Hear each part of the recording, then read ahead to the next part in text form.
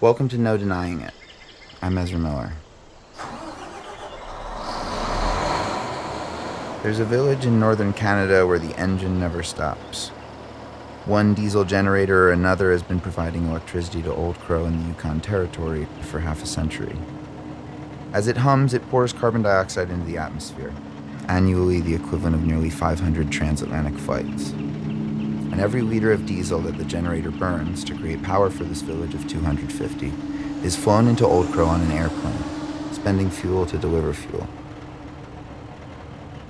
The diesel generator hums as the caribou herd passes through, heading north to its calving ground in the summer.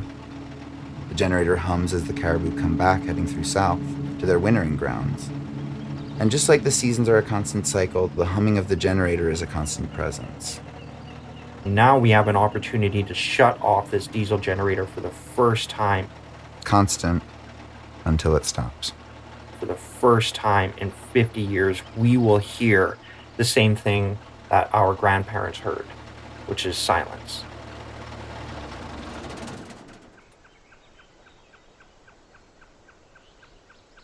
Bajrai Dana Tija Tram Oldri, Chitnali Vantakwichin First Nation.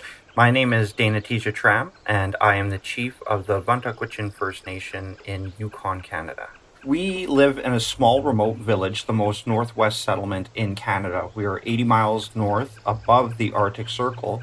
We live in a small village of Teach-It, or Old Crow, which is tucked in between the Crow Mountain and the Porcupine River. And we live a humble and on the land influenced life. Plants, animals, snow, and sun all work together to create a bounty that has provided for Gwich'in people for tens of thousands of years. And now the village has found a new way to partner with the sun.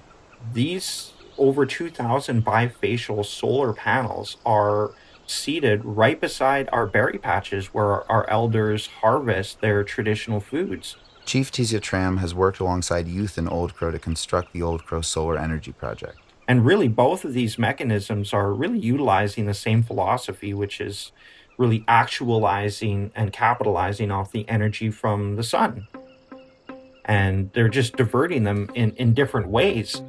It may seem counterintuitive to turn to the sun for power in a place where winter can be so cold and so dark, but the other side of that coin is nearly 24 hours of sunlight a day in the summer. Light that can power this entire town in balance with nature. Chief Tija Tram says it's a solution that just required a slightly different mindset. It's not the economy that's really holding us back. It's not technology. It's about a narrative. It's about the principles that guide these tools because they work very well at what they aim to do. The only reason we're experiencing climate change now, it's not because of CO2. It's because we approached the planet with an unbalanced worldview. And so, of course, eventually the world became unbalanced. So if we can take some lessons and teachings from indigenous cultures, if we as individuals can hold a balanced view in our minds, then it's just a matter of time before the world balances as well. Chief Dana Tija Tram spoke with our producer, Rachel Ward. So I was one of the first generation born out in my family. My grandmother and my grandfather traversed these lands. My grandfather actually was said he could run with the caribou at 19, and my mom was the youngest of 13. So the majority of my family was born here in Old Crow. But my grandmother continued to move her family down south in pursuit of education to Dawson, Whitehorse, and eventually Vancouver. So I was born in Whitehorse. So you grew up in Whitehorse. How did you make the decision to come back to teach it? Well, that was a very long story, but I basically was homeless at 13. I had run away from home and gotten in with a very bad crowd and went down some pretty scary roads, which basically showed me the limits of who I was and really got me to question what I wanted in life. And so I really struggled a lot with drugs and alcohol and violence and gangs and this kind of stuff.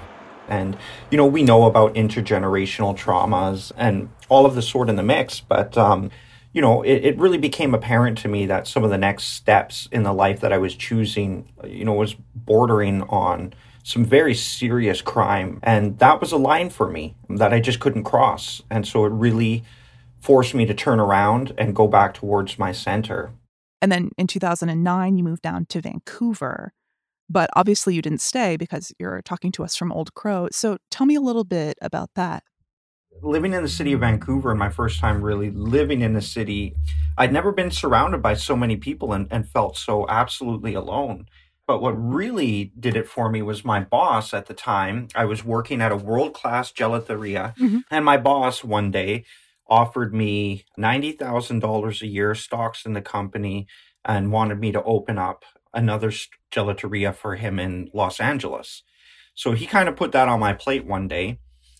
And that kind of money, it really makes you think, that kind of security, job security. And come on, I'm making gelato. I mean, Yeah. it's a good life. Like I'm making people happy, right? Yeah. Thinking about it for weeks and weeks. And finally, the day before I was to give my answer, I was lying in bed and I thought about my grandfather. And it is said that he will be the last man to have dog teamed from Dawson to Old Crow, which effectively you could say is basically like dog teaming across France with no help. It took him 3 months, and he arrived in our village with more than what he had left with. If I were to do this, and if I were to go to LA and possibly one day have a family, what would they be inheriting? How would they have a connection to our lands, our culture, and know the things that my grandfather knew about? And that's when I kind of realized that over money and over career, that there was a sacred context to the passage in our lineage, the linkages in our families as an oral people. It's so absolutely important. And I just decided that I was not going to be the broken link in the chain between my grandparents and their grandchildren. So I I turned down the job and gave my boss my 3 months notice, and came into Old Crow January 14th, 2013. What was that transition like from Vancouver to Old Crow?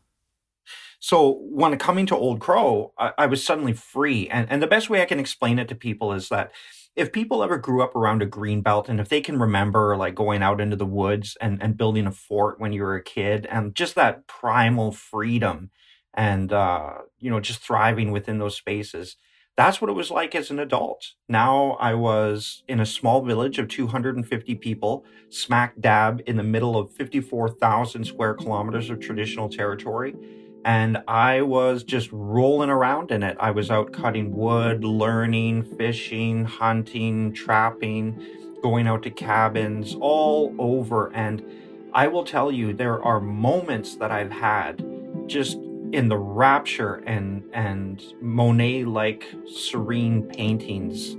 They're purely my own. I mean, to be way out on a trail cutting wood at 10 o'clock in the morning as the sun is rising, and the sun picks up all of the ice fog around you and cutting through the atmosphere in orange and pink, then you're suddenly surrounded in a pink mist. It's almost as if the cathedrals that were built in Europe were trying to ascertain, even a modicum of the majesty that happens on a minute by minute basis out on the land. I imagine that that Monet-like setting is changing. Like what you see is being altered by the effects of climate change. Could you talk a little bit about how you see the effects of climate change in your environment? Well, it can't really be understated, the effects that we're seeing, not only the actual effects themselves, but the exponential that are to come. It's really foreboding. One very obvious one among many is the way that I heard one elder put it, Trimble Gilbert from Vachereco or Arctic Village. He had said that when he was a young man out on the land, the whole entire night would be just a symphony of birds singing. And he said that it's quiet. And the way that he'd phrase it is the birds no longer sing to the Gwich'in people. And now I'm reading bird studies where they're deducing 60% loss of bird species in North America.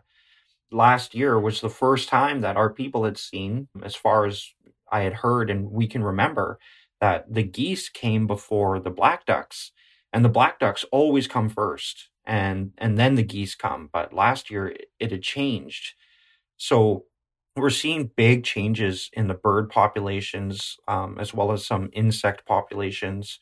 Also, some very visual cues are along the riverbanks in on our land. We are now seeing what you would call drunken forests, which is that the banks are eroding, leaving the topsoil and the root systems. And as they begin to sag, you'll see the trees will begin to lean over the river. And this is happening all across the river systems. The caribou and their migration seems to be interrupted. We're looking into this and we're still not 100% sure what is going on, but it's almost as if they're confused. We see a lot of back and forth, and they're not really occupying some of their traditional routes. It's basically everything that we can measure. We're finding change, and some of them more scary than others. I'm hearing the elders say, I've never seen this before. We're starting to see thinner ice. So now we can't really rely so much on our historical experiences when traveling over rivers and lakes. You know, we've always have the possibility of air holes, for instance, which are really dangerous. And you really have to keep an eye out for on lakes, because if you drive over them, you can go right into the lake. And we know from data that there's higher methane now being released. This creates more air holes through the ice and the snow, so more opportunities for us to go through. It's just, imagine if you lived in New York City and all of a sudden there was sinkholes starting to develop over the main avenues and highways. Our roads are becoming dangerous. Our access is becoming dangerous. And it's the same for the animals as well as us. It's more of the change, more of the dangers, and less and less that we can trust our traditional knowledge in the areas where we used to be able to predict what the land was doing and how it was behaving. These effects feel so present when you talk about them. How much is climate part of everyone's everyday conversations? How do people talk and think about it in the community? Climate is certainly a really huge concern, and a lot of people are really concerned about it, especially the elders.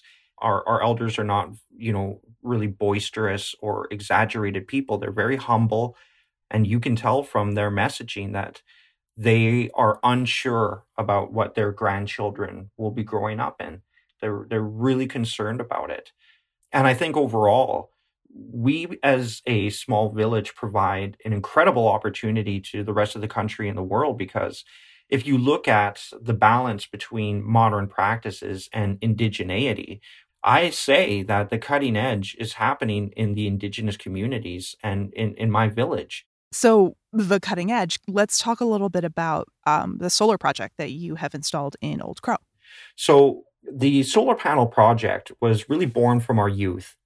It came from our youth, and this idea kind of began to permeate the community, and we really quickly received a mandate for this and to begin looking into this project for our people.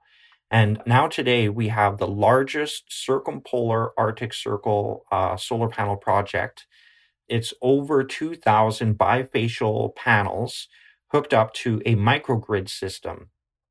Now, this project is really going to serve to satisfy 60% of the electricity needs in my community. Now, since the 70s, we've actually been flying diesel to the community to burn in a diesel generator to produce our electricity. So this really intrepid project is going to, as a solar panel project in the Arctic North, we have a lot of sunlight over the spring to fall. So we will be able to shut off the diesel generator from early March to late September on sunny days. The battery system can hold up to 1 hour amount of electricity to satisfy the entire community as a transition to allow the generator to power down and shut off. as well as to get back online. So it has a 1 hour grace period in which to do so. So we can make this transition through electrical sources, generating sources, without interruption to the customers or our community members. What's the response in the community to the project? Are people like begrudging? Are they really into the idea of investing in sustainable energy? Like, how is it playing out? This is something that gets no resistance in our community. We're also just finishing up some feasibility studies on biomass, and we have a Met Tower that is to meter the viability of a wind farm in the community as well. So really, the main concern from the older generation and from our elders was, hey, you're going to put the solar farm on our traditional berry patches. You don't disrupt our ability to get berries. So we kind of made a 50-50 deal. Okay, we'll put the solar farms there, but we'll ensure that there remains access to the berries. So this season, you're going to see elders picking berries right beside solar panels. The juxtaposition, it's romantic, it's incredible. And this newer technology allows my people to practice our traditional principles. Our community has every intention of being 100% self-reliable, self-sustainable. It's really the way forward. So I think what we're proving to the world is that even a small village of 250 people can make massive strides, especially per capita, towards this. The real trick is decentralization and the empowerment of a community. In the early 20s in the United States, every community had their own dairy farm and their own seamstress, etc. And when we move over to centralizing, what we're doing is taking away from the community's ability to provide for itself. And cheap clothes are great, and cheap milk is great too. But what if now, as we're starting to see, these major supply lines aren't really conducive to the ecological foundation that we really exist from? I can tell you, if my people can thrive in an inhospitable environment, that speaks to the ingenuity, the determination of humans, right? And I believe the same thing across our nations as well. I really believe that we have everything that we need to make these large movements. What we require is informed, respectful, and focused discussions as communities, as neighborhoods, as municipalities, as regions. We can't just leave all of the work up to a CEO or just leave all of the work up to a prime minister or a mayor. And I think that's what I really want to open up, is that not only are there solutions, we're already doing them. And if my community of 250 people, way, way out in the bush, can drive home these incredible, meaningful changes, we've got this, and we can do this. We just need to do it together.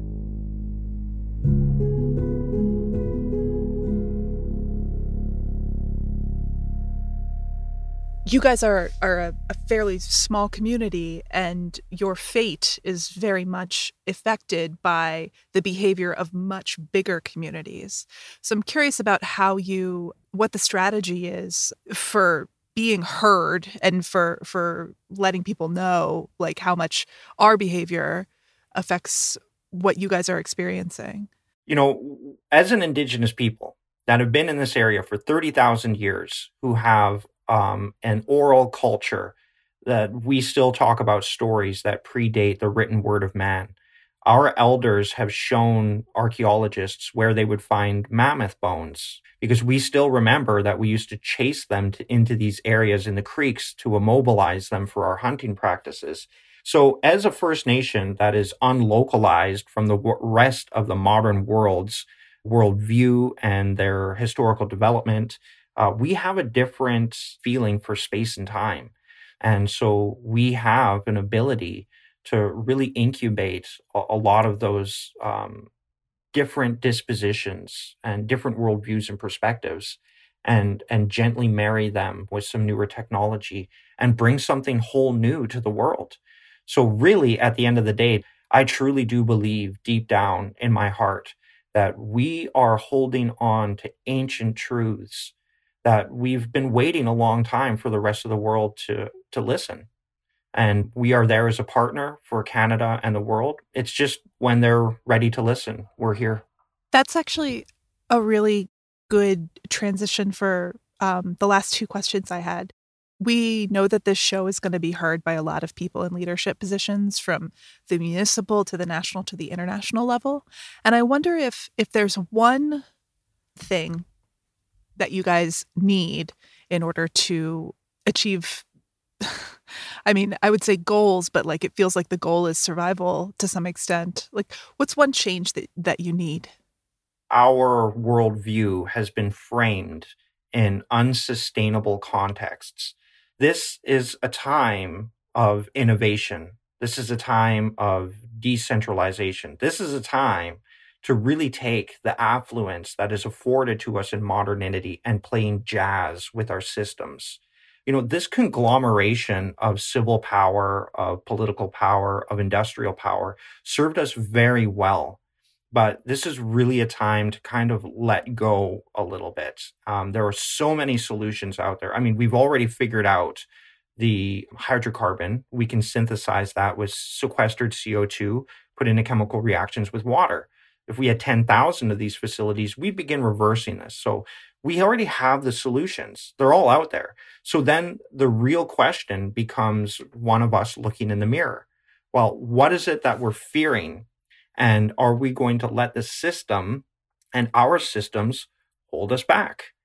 More powerful than any political system, any government, any army, any weapon is an idea that's time has come. So this is not a time to be holding back ideas. This is a time to put all the ideas down on the table and to begin electing the ones that will serve us the best. So when it comes to world leaders, make those big promises, derive those mandates. Speaking from an Indigenous government, we don't really have opposing parties, right? We're a collective rights kind of determinant in our organization. And really, we make our decisions thinking way back, like 7 generations back to our ancestors and also 7 generations into our future. So we have like an interchronological community, if you will. And that's what we really need in leadership positions. At the end of the day, there's no reason why our economy can't find whole new life and new industries and new fields. It's just, we gotta break away from the we can't and we don't, and start asking those questions about why not and what if.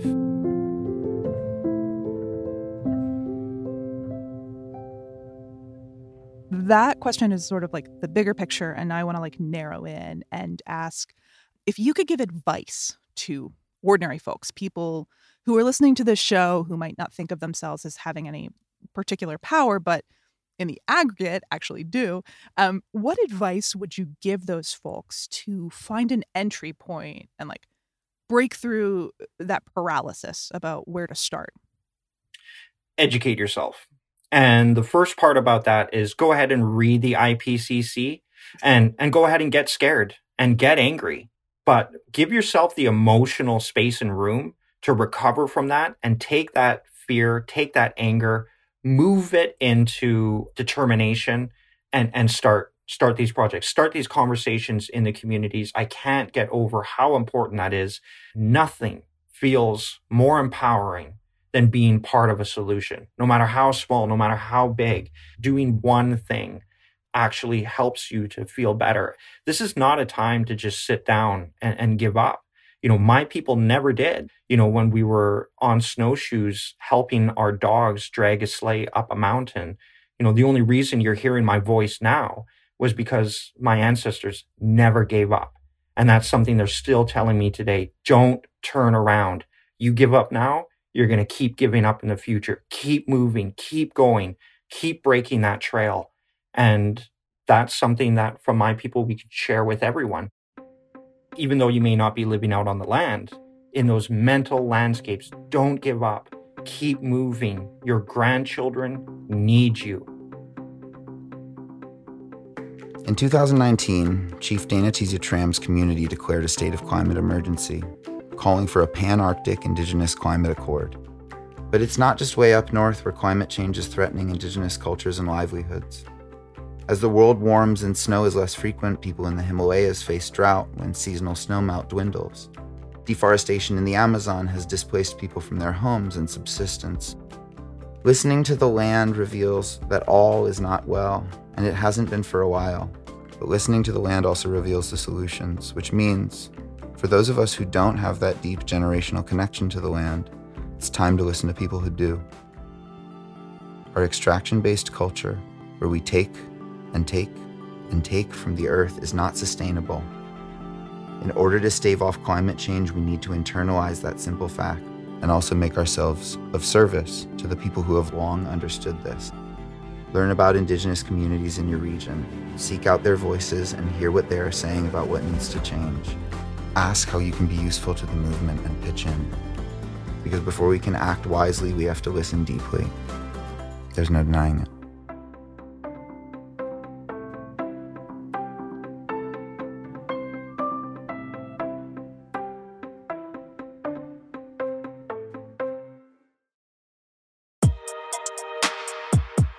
No denying it, the UN Climate Action Podcast is produced by UN News and Good to Do Today. Our producer at UN News is Connor Lennon, and Natalie Hutchison is our promo and distribution manager. Our producers at Good to Do Today are Emma Jacobs, Jay Venables, and Rachel Ward. Our managing producer at UN News is Matthew Wells, and our executive producer is Mita Hosali. Braden Alexander is our audio engineer, and our theme song is by Memory Palace, courtesy of Marmoset. Additional music from Marmoset and Artlist, and audio from Free to Use Sounds.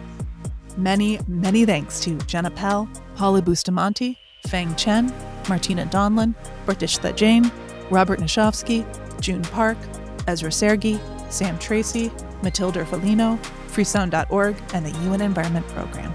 You can find more stories about climate action from UN News at news.un.org.